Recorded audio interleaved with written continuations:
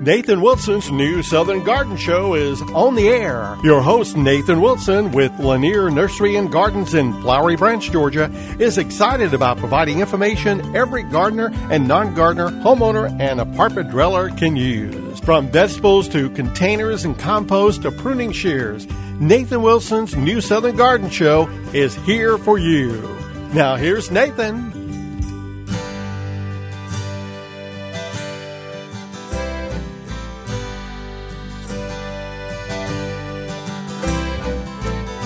Well, good morning, gang, and welcome to New Southern Garden.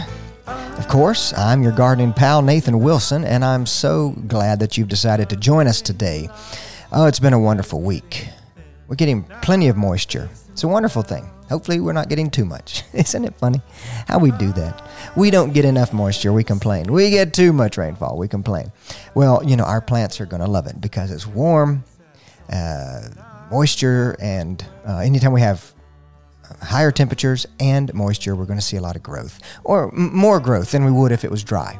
All right, this time of year, plants are still growing, don't get me wrong, but they're not putting out the kind of growth we've seen in spring, because spring is when we get that flush. Springtime is when we get the most growth we will all year. We get that spring flush. In some plants, like crepe myrtles, you can get feet of growth in just a couple to 3 months. But then as we go into the summer, things start changing for plants. They start going into storage mode.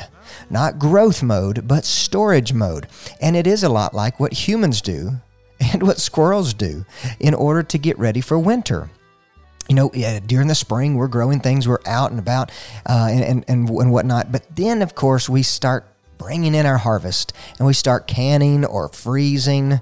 Maybe not everybody does those things, but that's the whole idea, is that as we get closer to winter, we're not planting a lot of new things maybe, but we're harvesting and we're storing. Plants are doing that too. They're not necessarily putting out tons of growth, even though they're still growing. They're adding more roots, adding more leaves and stems, but there is this transition. Then, of course, when we get to fall, storage mode is in full force, because we start to see the leaves on the trees change colors. The green is fading, which is the chlorophyll dying back, and it's exposing other types of pigments, reds and oranges and yellows. Green is fading, but that is a key signal that the plant is really taking the last bit of water, the last bit of nutrition, and storing it in its roots. So we're getting closer to that. I mean, here we are in the middle of August, but we will be getting into fall soon enough. It seems like this year has been going by so fast. So start to look at your plants and see what they're doing. And if you notice, keep this in mind, that since plants are going into storage mode, if you will, keep this in mind that it might be a good time to go ahead. If you haven't been feeding your plants regularly, then you may want to go ahead and start giving them a dose of something.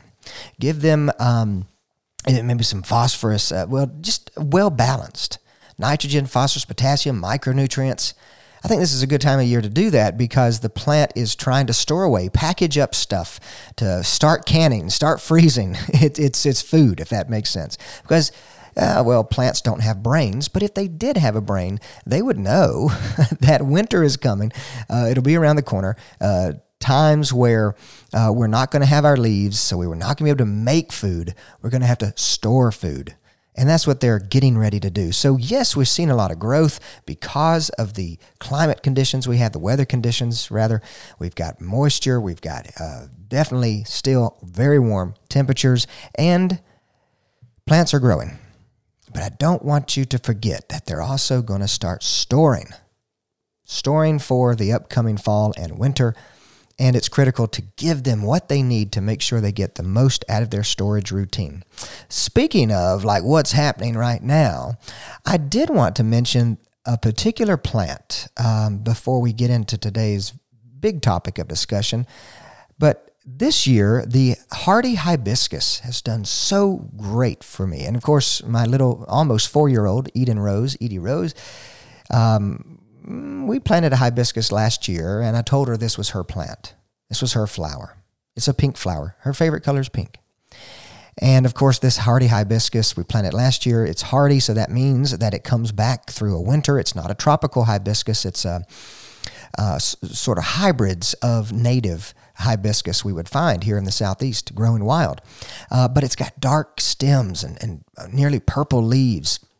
Really pretty. So when she saw it blooming this summer, starting to bloom, of course they bloom in summer, and they're still blooming now. Some of the hibiscus just started maybe the past week or two. But regardless, she goes, "Oh, my flower, it's back," and it's a great thing for daddy-daughters, bonding, I guess. But I do want to encourage you to look into hardy hibiscus. They're looking great in my landscape, and they bloom even though they don't get started till it gets really warm. They like the heat. I just love them. The new ones are a bit controlled in size. Some of the hardy hibiscus can be quite tall, maybe become quite large because they sort of sucker.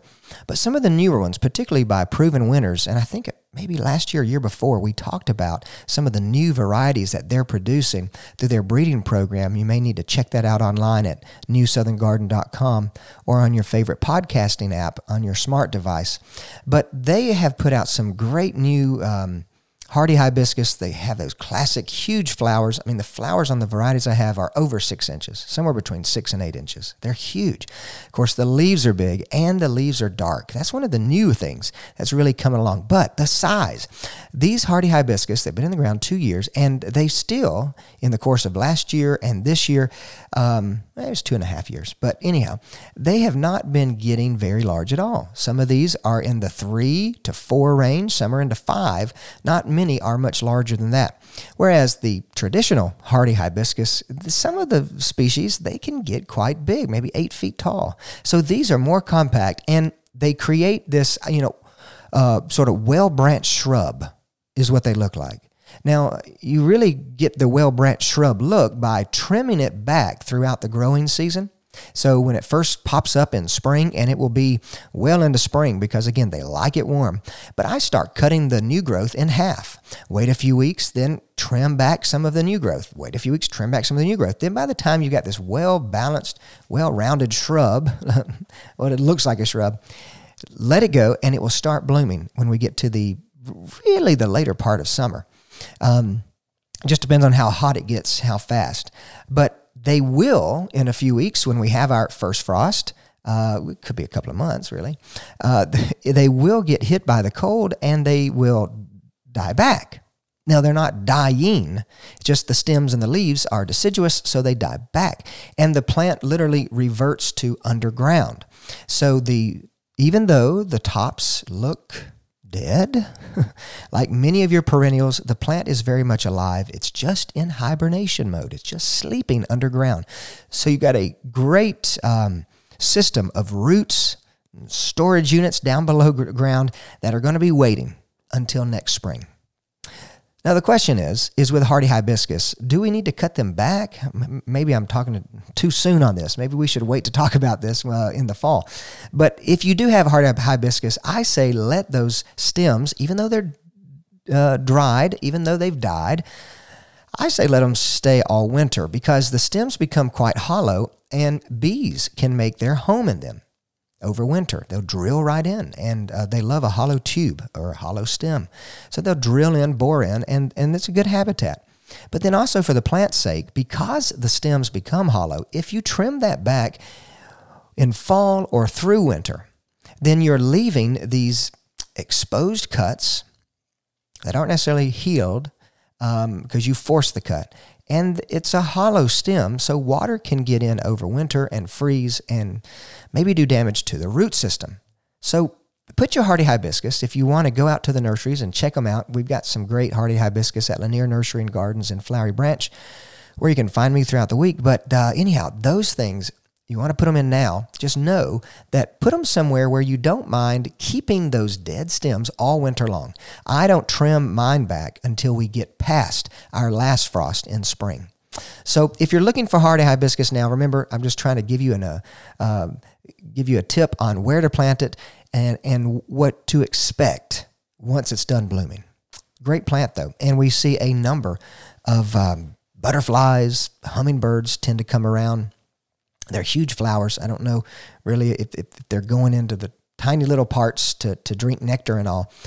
but they are natives and native hybrids. So look into the hardy hibiscus. Some hibiscus, of course, comes from tropical parts of the world where they cannot handle our winter, but our native hardy hibiscus can handle even the coldest winter like we had last year. Mine have just come back beautifully, beautifully. Another thing, of course, I'm seeing in the landscape are Shasta daisies starting to be done. Let's see, I've got a number of Veggie Shasta daisy, which we talked about a few weeks ago in our All About Shastas episode, which again, you can find at newsoutherngarden.com. But they're starting to, kind of look ratty. I say that because their seed or their flower heads are dying. They're turning black. They're turning brown. They're drying back. And this is one drawback that people who have had Shastas in the past, I don't like the way they look when they do that. But of course, deadheading is necessary for many perennial plants, and Shasta daisy is no different. She does need some deadheading. Now, one approach to take, instead of snipping each individual flower heads, is actually just trim the entire plant back. Let it bloom out, trim the entire plant back. Now, if you do this, you're not really going to get many more blooms, but if you've enjoyed the blooms and you've had enough daisy in your life for several weeks, go ahead, trim the whole plant back. I cut mine down to the ground when I do this, fertilize them well, and in a few weeks, the plant is growing back. It is putting on new growth at the base, and it doesn't look ratty anymore. Not really getting many blooms anymore, probably, by doing that. But the plant is cleaned up. But I absolutely love Shasta daisies. The deer don't seem to care about them. Same with the hibiscus, really. They don't seem to munch on them one bit. But yes, once they're done blooming, they look kind of rough. So deadheading is critical. And with some Shastas, they get quite large. Some could be 3-4 feet tall and definitely that wide. It can be a daunting task to trim them back. But the approach I take is whack them down to the ground. They're not going to bat an eye. They're just going to put out new growth and look decent again until the first frost, which again, when the first frost comes, as it gets cooler, they will start to retreat underground. Those are a couple of things that I'm seeing now that I thought maybe you'd be interested in, or would maybe already have. Maybe you already have the Shasta daisies and you're like, well, they don't look so good right now. What do I need to do? Cut them back, fertilize them, and you could go out to the nurseries and buy a hibiscus to plant beside it. Actually, I have an area where these Shasta daisies are blooming right beside hardy hibiscus. They bloom at the same time, so it's a high summer garden, sort of around our pool area. But when you're at the pool, it's summertime, so you need plants that are blooming in the summer. So be sure to go out to nurseries. Talking about summer blooming plants, be sure to go out to nurseries, garden centers right now. I know it's hot. I know it's kind of been torrential storms here and there, but find a good day to go in the summer. Don't just go in the spring when you've got your spring fever. Spring fever is a real disease, folks. It really is, and it infects us all. But summer is a time to go and experience plants that maybe you've never seen blooming before. I mean, there's so many plants that we could be growing in our gardens, but we don't because nobody shops at the nurseries in the summer, really. You know, we've got vacation, school is out, now school is coming back in, so it's busy. I understand that. But if you can go in the summer to your local plant nursery, you will see things that you don't have in your garden because they weren't blooming in the spring. When you were out there in the springtime at the nurseries, you just saw a pot with green leaves. It didn't look too attractive at the time. But now is the time when some of these plants are really doing their thing. You know canna lilies, but canna lilies have so many different colors, varieties, variegation on the leaves. They're a summer bloomer. Sometimes you buy them in little bags as roots in the spring, but if you go into a plant nursery, you may very well find them in pots. We surely have them at Lanier Nursery and Gardens. But the idea is use this time wisely. Use the summer wisely. I know we don't want to be outside too much, but the idea, of course, is that summer is just as important as spring. Fall is just as important as spring. So is winter. So let's think about what we can find blooming right now and go visit those local nurseries and garden centers. Support your local business. When we come back from this break, we're going to talk about more fall veggies. We picked on it last week. We're going to keep talking about it this week. Hang on tight.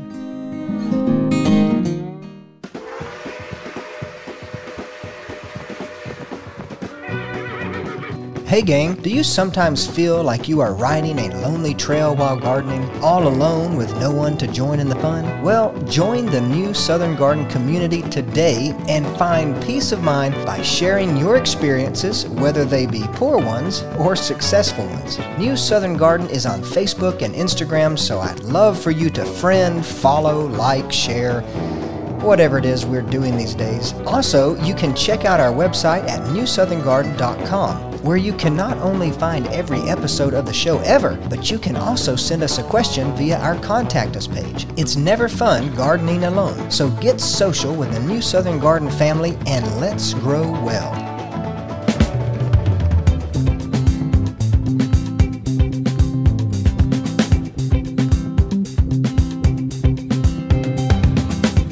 Well, gang, today on New Southern Garden, we are talking about fall veggies. We talked about them last week, and I only had time to squeeze in just a handful, just a scoop of them. But I like to give you a double scoop of them today because there are so many. We talked about 15 last time briefly, 15 different types of plants that you can grow in the fall. And then we talked about 5 more specifically. So I'd like to talk about as many as we can get in because now, between now and through maybe in September, it's a good time to start thinking and go ahead and sowing seeds for your fall veggie gardens. See, last week we talked about things like collard greens, because it's one of my favorite things to eat. Cauliflower, not one of my favorite things, but it's quite unusual and something a lot of folks are loving nowadays. Kale, which is a superfood. Really, all these are probably superfoods if we're honest about it. But I think we talk about carrots and lettuce and stuff. But I would like to talk about some of the other ones that are popular and some that you may not be too familiar with or haven't grown before. Now, one of the interesting things about the plants that we grow in the fall time is that most of them actually come from the same group of plants. That's right, the same group of plants. Now, this is the brassicas. The brassica. Broccoli, cabbage, cauliflower, they're all brassicas, and more specifically, most of them are Brassica oleracea. Oleracea. Now, that's a botanical name. But the idea here, folks, is that think about how different broccoli, cauliflower, Brussels sprouts, cabbage, think about how different they are. And yet they are the same species.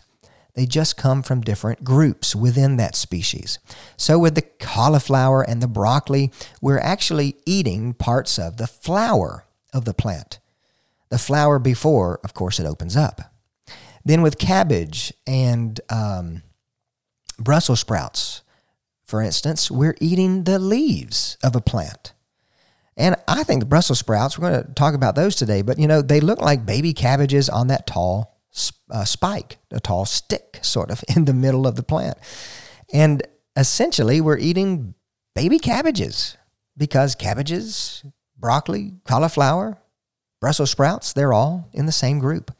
But we didn't talk about broccoli last week, and I kind of did that intentionally because I want to talk about some things that maybe you haven't tried to grow, maybe collards or maybe what was it we talked about? Kale. But today we do want to talk about some favorites, favorites and staples. And broccoli is definitely one of those. It's requires a climate that is cool and fairly steady. Now, some broccoli can handle a bit of heat, and those are going to have to be the varieties we probably choose. And I'll tell you one that is right at the top for performing in warm and cool climates. But they would prefer full sun. So again, great plant to put in the vegetable garden, getting 6 to 8 hours of sunlight a day. However, they can go in some light shade, and that may help delay the bolting. Bolting is when any of these brassicas, it's a term we use to describe when a brassica goes into flower. They usually send up a tall spike, put flowers on those spikes, and once the plant has bolted, started to flower, it's past the point of eating. It's past the point of cutting and bringing into the house, bringing into the kitchen to make a tasty meal with. And broccoli, of course, we're eating the immature flower heads. So we don't want it to bolt too quickly because what we're interested in is actually eating the flower. before it opens, before it bolts. So putting it in some light shade, maybe that corner of the vegetable garden where it doesn't get full sun, but maybe 5 hours or maybe 4.5 hours of sun may be helpful. But again, you can start these plants indoors like we started some last week. We talked about starting kale, starting cabbage indoors. And of course, the germination temperature needs to be between maybe 60 to 85. So that tells you that you can start some of these outside fairly soon. You can sow them in the ground fairly soon and be ready to go. But they will take about 50 to 75 days for them to be harvested. Some varieties can take over 200. So if you have a long blooming variety or a long day to harvest variety, be sure that you're protecting it over the dead of winter. Since we're doing fall gardening, we got to remember we're not worried about heat because we're going to get cool. But we are worried when we're growing these fall veggies about it getting too cold, maybe freezing some things out. Last year was a rough year to try to do fall veggies through winter because, of course, by December we had 6-degree temperatures and, some of our flowering things that can barrel through winter like snapdragons and many of the cabbages and kales, they just died right back in that situation. So this is definitely a cool season plant. But there is one variety called Bell Star, which you may be interested to look into. This is the variety I was mentioning before that can handle both warm and cool weather. But remember, we may not be able to do broccoli in the dead of summer, but you can start a crop of broccoli now for fall and maybe early winter, and then start one later in winter in order to get another batch or harvest of broccoli in the early part of spring. But warm is okay, but extreme heat and hot may not be suitable. But Bell Star is a good way to go. Now, Bell Star also has these uniform heads, very tight 6-inch heads with blue-green florets, wonderful thing to have in the garden, and they're disease resistant. And its maturity is 66 to 75 days, so we're looking at least 2 months, but maybe more like 2.5 months in order to harvest. Now, the cool thing about harvesting broccoli is that once you harvest it, you may find that you get new but smaller crowns even after that first harvest. So don't cut the entire plant. Just cut the crown out, and then you'll see these smaller, but definitely will be developing side shoots or side crowns, small crowns, that will carry through. So you get a big harvest, and then you get maybe sporadic after that. Broccoli does like consistently moist soil, so make sure it's getting 1 to 2 inches of water per week. You may want to use a drip irrigation system. Ideally, we would not be putting water on top of the leaves and on top of the flower heads, the florets, because that is what we want to consume. And any extra moisture that gets trapped there can cause problems, just like with any plant. Wet leaves can always lead to disease. But keeping a good layer of mulch, I love to encourage folks to mulch their vegetable garden, just like you would your flower perennial beds or your shrub beds outside of the house. Be sure to mulch around your veggies as well. And broccoli is a moderately heavy feeder, which means that it needs a good bit of fertilizer. So use a well-balanced fertilizer throughout the growing season, and that will help your broccoli plants thrive. Now, broccoli, just like many of these other brassica plants, they do have problems with cabbage loopers, cabbage worms. That affects all the brassica plants. So if you're growing other brassicas, like the cabbages, like the Brussels sprouts, be sure to keep an eye out for cabbage looper and cabbage worms, because you will be growing all of the plants that they love to chew on. Now, remember, you can use a row cover over top of these. If you do that while the plants are young, that will help to prevent these maybe cabbage loopers and worms laying eggs.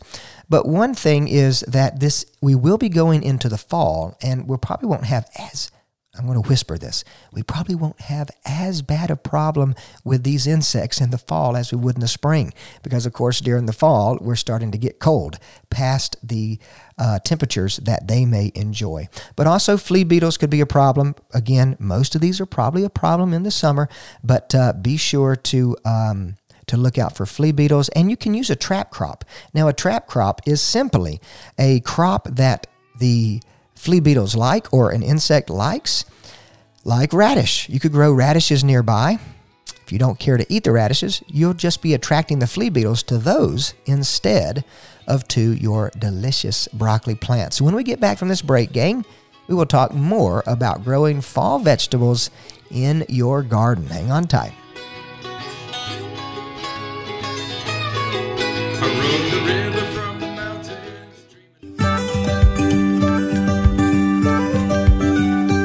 Nathan Wilson's new Southern Garden Show is on the air. Your host, Nathan Wilson, with Lanier Nursery and Gardens in Flowery Branch, Georgia, is excited about providing information every gardener and non-gardener, homeowner, and apartment dweller can use. From vegetables to containers and compost to pruning shears, Nathan Wilson's new Southern Garden Show is here for you. Now here's Nathan.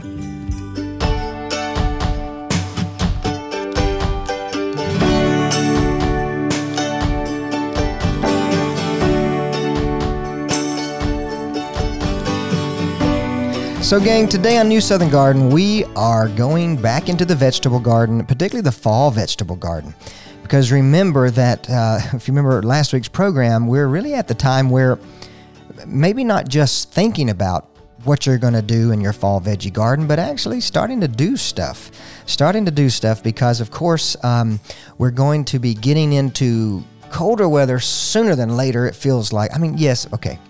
This month's going to be hot. September's going to be hot. October's going to be hot. But we might have a first frost then. We've had it before. So we're really just like 2, maybe 3 months from cold, cooler weather. And what that will bring on is less likelihood of you starting plants to then put into the ground for your fall, quote-unquote fall. We don't really start our plants for fall vegetable gardens in fall. We really start our plants for fall vegetable gardens at the end of summer. And so August through September is a good time to do most of these things, most of these varieties of plants. Before the break, we were talking about broccoli, but we are going to talk about a similar plant. It has similar growing requirements. It's actually the same species as broccoli, the Brassica oleracea, but you would know this one as Brussels sprouts. Very close relative to broccoli, cauliflower, cabbage. They're all in the same family. So they take similar situations. That's one of the beauties of growing fall crops is we really only are dealing with one type of plant. But just like these other fall vegetables, Brussels sprouts also like cool climates, cool temperatures, and particularly with Brussels sprouts, they would like the soil to be below 70 degrees Fahrenheit. So be sure that before you are getting out to plant that you are checking. You could do that today. You could do that right now on your phone or on your computer. Just type in UGA weather stations. And it will send you to a link at the University of Georgia where you can pick a city near you where UGA has a weather station at, and it will tell you the temperature of the soil at 2 inches, but definitely 4 and 8 inches deep. So be sure to I always look at the 8 inches deep because the top is going to fluctuate more readily, even though soil temperatures take a while to change. The 8 inches deep is going to change at a much slower rate than the top 2 inches. But remember, if you're growing your plants from seeds, they will just be in that maybe top inch of soil or a half inch of soil. So we don't want that to be too warm to start out either. So check out the UGA weather stations. They can give you some good information for what's going on in a city near you. They do need full sun. They like full sun. They need well-draining soil, as is the case with most of these plants we're talking about. Now, you need to space these about 18 inches. That's good because these plants are going to have a central stalk up the center. And they're going to, the Brussels sprouts, you know what they look like, right? Little baby cabbages just stuck all on this stalk, sort of spiraling up the stalk. It's really an attractive, strange, but really cool looking plant. Now, some of these Brussels sprouts can take as maybe soon as 85 days to mature, but which is only 2, 4, 6, almost 3 months. Almost 3 months. But then some can go up to 145 days. So, with that being said, if we plant them soon, 145 days, that's over 4 months. It's going to be well into winter, I suppose, So with that in mind, what's going to happen? Well, some folks say that Brussels sprouts actually taste better. They actually taste better if they have a frost or two. So they're quite hardy. They can hold on through our frosts. Probably not freezes. We got to be careful with that. That we're harvesting sooner than the freeze. But regardless, some people say that the peak of their taste is after they've had a frost or two. So cold weather is not a problem for them. Let's see, what do they take? As they're growing, you need to be wary that just like some of the other brassicas, they need 1 to 2 inches of water a week. We probably will get that by the time we get into fall. October, maybe not, can be quite dry, but just be sure you're supplementing water if you're not getting rainfall. And again, using a drip irrigation system or watering at the base of the plant is critical because we don't want to transmit diseases onto wet foliage. Now, fertilizing Brussels sprouts is a lot like fertilizing the other brassicas. They are heavier feeders, moderately heavy feeders, and using a fertilizer higher in nitrogen for these is going to be critical. You could use something like blood meal, cottonseed meal, or maybe some manure, but that will give a boost to the initial development and early production. The key with Brussels sprouts is to stop fertilizing them once the plants have reached maturity and are starting to actually produce. You may have to stake your Brussels sprouts too because those stems get quite heavy, could be top heavy and topple over. I see it all the time. So you may want to consider having some stakes nearby as they are starting to produce. But we probably will only fertilize every 3 to 4 weeks until we see that they are starting to produce.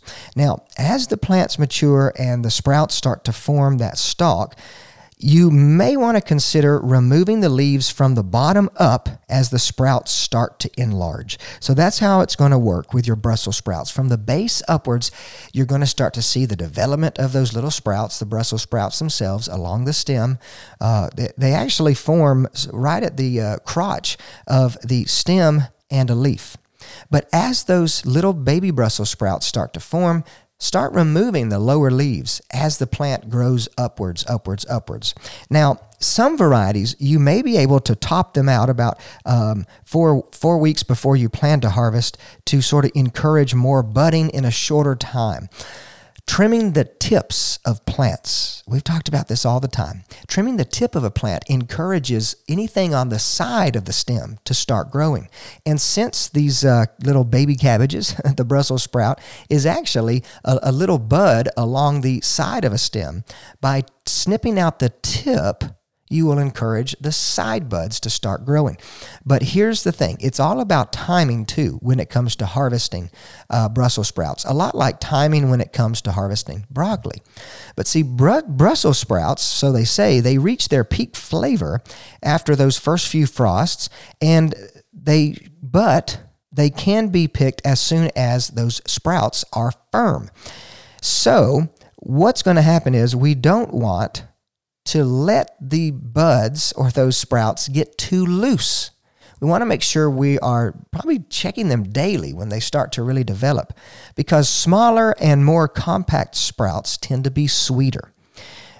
Sometimes if you ever buy Brussels sprouts in the stores, even if they're frozen, some of them quite large.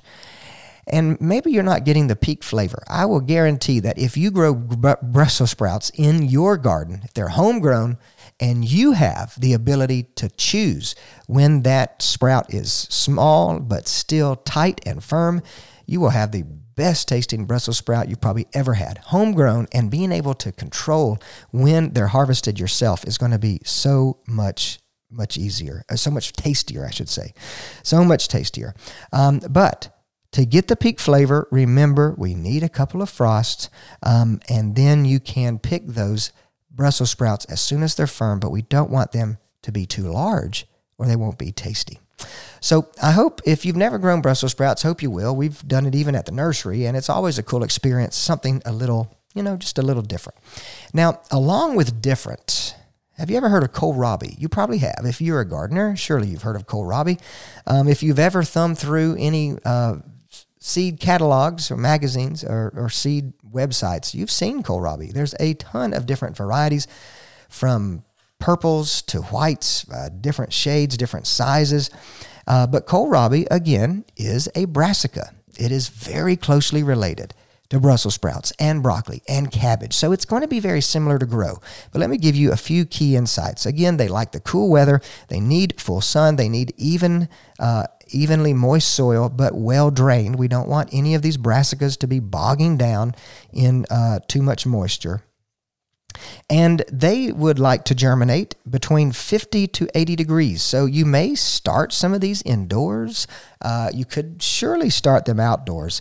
But we've been in the 90s, so that may be a little too warm to start some of these. But regardless, we talked about starting some of these brassicas under shade too. That could be helpful in this case.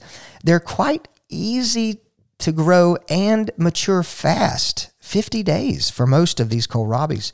As a matter of fact, you can harvest a kohlrabi as soon as you like, but depending on the variety you're growing, that may dictate how and when you can do that.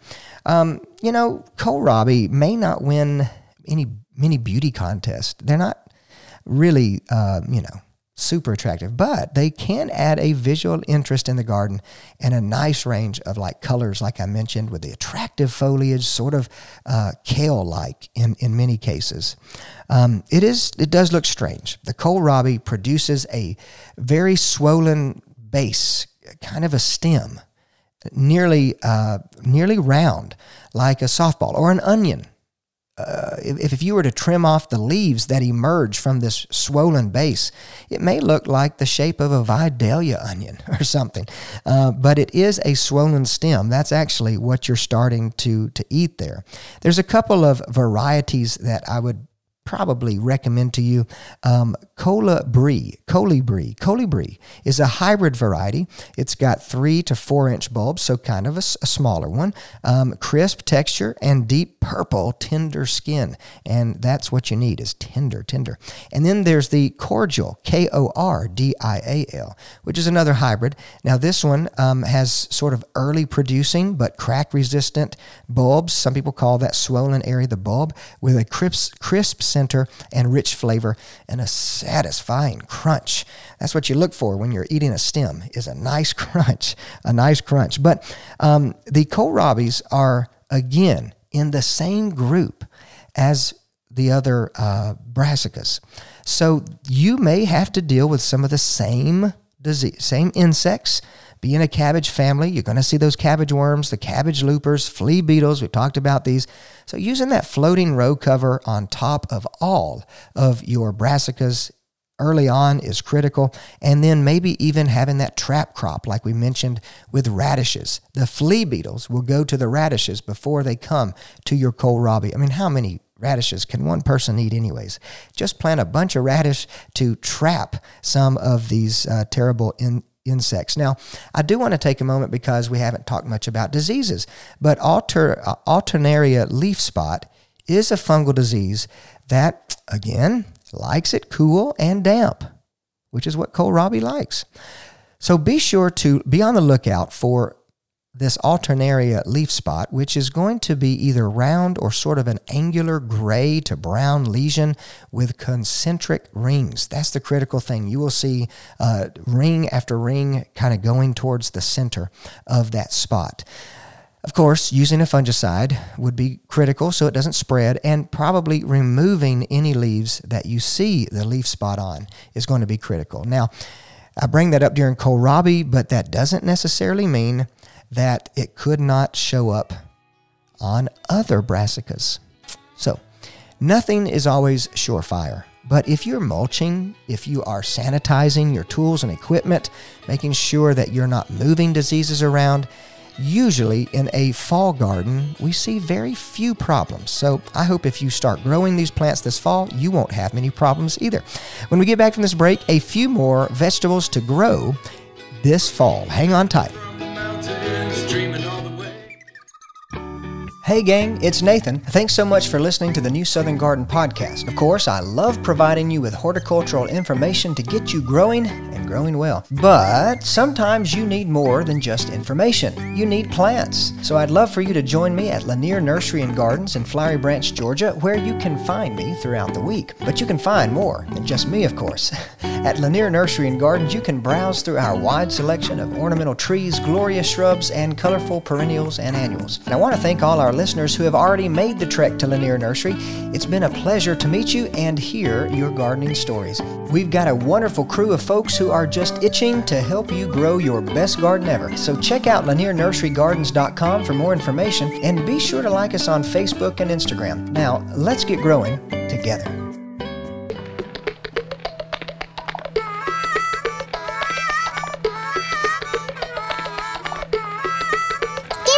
Go! So gang, today on New Southern Garden, we are continuing our discussion from last week about growing fall vegetables, because even though it's not fall yet, we've got to start making some decisions if we're going to sow our fall vegetables from seed ourselves. Are we going to sow them indoors and start them? Are we going to sow them in containers outside? Or are we going to sow them directly in the ground and get our fall veggies going that way? Because really August through September is when we're looking to do these things in the fall vegetable garden. Like I said last week, if we wait too late, then the temperature's too cold. We'd have to create a small greenhouse or something to give us extra heat for that germination to occur. And today we've been talking about things like broccoli, Brussels sprouts, kohlrabi. Last week we talked about cauliflower. We talked about collard greens and kale and carrots and lettuce. We talked about a ton of things. And the beauty of growing in the South is that we can grow a ton of things really at any time of year. It's a wonderful thing to be having a garden, having a landscape in the South. There's so much we can do. But if you missed any discussion, if you're new to growing and you'd like to sort of get an introduction to it, growing a fall vegetable garden, and you missed last week's discussion and maybe part of today's, you can check out our website at newsoutherngarden.com. You can check us out on Facebook and Instagram. Of course, we are on the social medias there and on your favorite podcasting apps on your smart devices, cell phones, whatever we call them these days. But you can find New Southern Garden there and listen to not just last week's show, but this week's. And you can listen to the shows we've had in the past for 4 or 5 years now. So let's just talk about our last little plant. I think this is all we're going to have time for today, is onions. Now, earlier this year we talked about ornamental onions, and these onions, though, will be productive onions.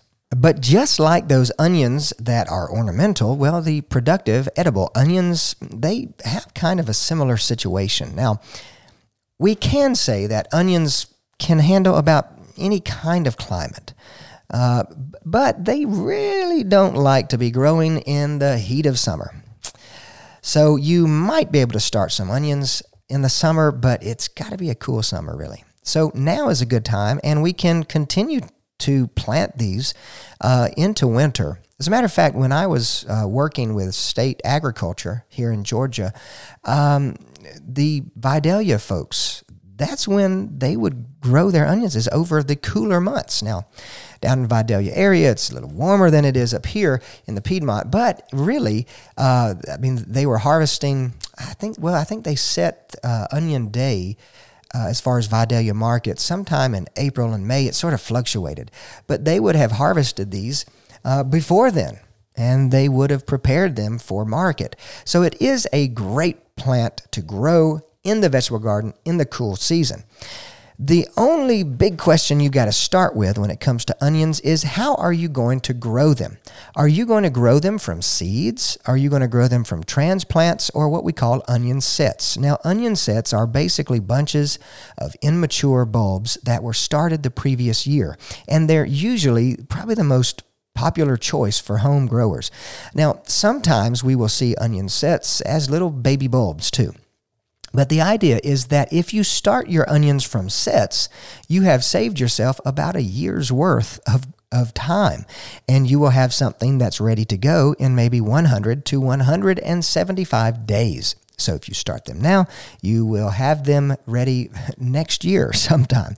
But with that being said, you also need to worry about what kind of onion you're going to grow, because some onions, or rather different types of onions, will be grown in different types of locations. So your geographical location is going to determine which one's best for you. If you're in a warm climate, which if you're listening to New Southern Garden, you probably are in more of a warm climate, you would want to go with a short day onion, which needs just about 10 hours of daylight per day to create that bulb that we look for with onions. Some of those, of course, are the granos, like red grano. There's Red Rock. There's Texas Sweet, White Castle, Vidalia, which really Vidalia onions are not an onion you and I can grow unless you're in the Vidalia counties, and you have to be certified to use that name. But you can still grow a sweet onion. That's the whole point. But if you have a long day onion, you're going to need 14 to 15 hours a day for that bulb to form. With that being said, there are some varieties like Blush, New York Early, Rosa de Milano, Sweet Spanish, and Walla Walla. Great one, Walla Walla. But there are day-neutral onions too, and they're going to create that bulb regardless of the length of day. So if you're in between a warm, or rather a short day and a long day area, these would be great for you, like Cabernet, Candy, or Expression, Sierra Blanca, and Scout. There are a ton of onion varieties. Who would have known it, right? So with that being said, how do we plant these onions? Well, the idea is we say with onion sets, so we've already got our little plant started. We just poke a hole into our soil and make sure the leafy part is above ground. Make sure that the white part, or the small bulb, is below ground. Those tiny little roots need to be well covered, but we don't want to put them in the ground deeper than an inch. Otherwise, we may have some of that bulb development being inhibited as they continue to grow. But spacing is key. It's a key consideration for onions, especially if you want to harvest some early. Maybe you can harvest onions early, and they're called green onions. Or there's a middle phase that we would call it a scallion. Of course, that's where we're going to have sort of a swollen base, but not really that full bulb like we're used to. So full-size onions, if you want full-size onions, we need about 4 to 6 inches in between plants. If you space them at 2 inches, then you could harvest in-betweens for scallions or green onions and still leave 4 to 6 inches by the end of their development phase. So really, these onions are kind of like one of the easiest things to grow. You sort of set them. They're sort of a hands-off plant. There's not really many pests. You might see onion maggot, but really, they're kind of straightforward and easy. But we do have one last concern when it comes to onions and fertilizing them. They don't take much fertilizer anyways, but if you give them too much nitrogen, you will have a ton of leaf growth, but you won't have very large bulbs below the surface. So when you plant them, start with fertile, rich, composty soil. Then as they grow a little bit, you can start side dressing them with small amounts of additional compost, organic fertilizer, whatever you'd like to use. And then as they start to grow those bulbs, we just don't want to over-fertilize the onions. But I have to say that onions are sort of a no-brainer. They're simple, they're easy. You just throw them in the ground, fertilize them just a bit. Make sure you're pulling green onions out if you want some early, or scallions if you want those a little early. But otherwise, I hope that today we ventured through the fall vegetable garden once again, and I hope we've given you some new ideas on what you can grow really soon, this fall vegetable garden. Well, for New Southern Garden, give it a go. And WRWH, I am Nathan Wilson, and I hope you stay well and grow well. See you next week.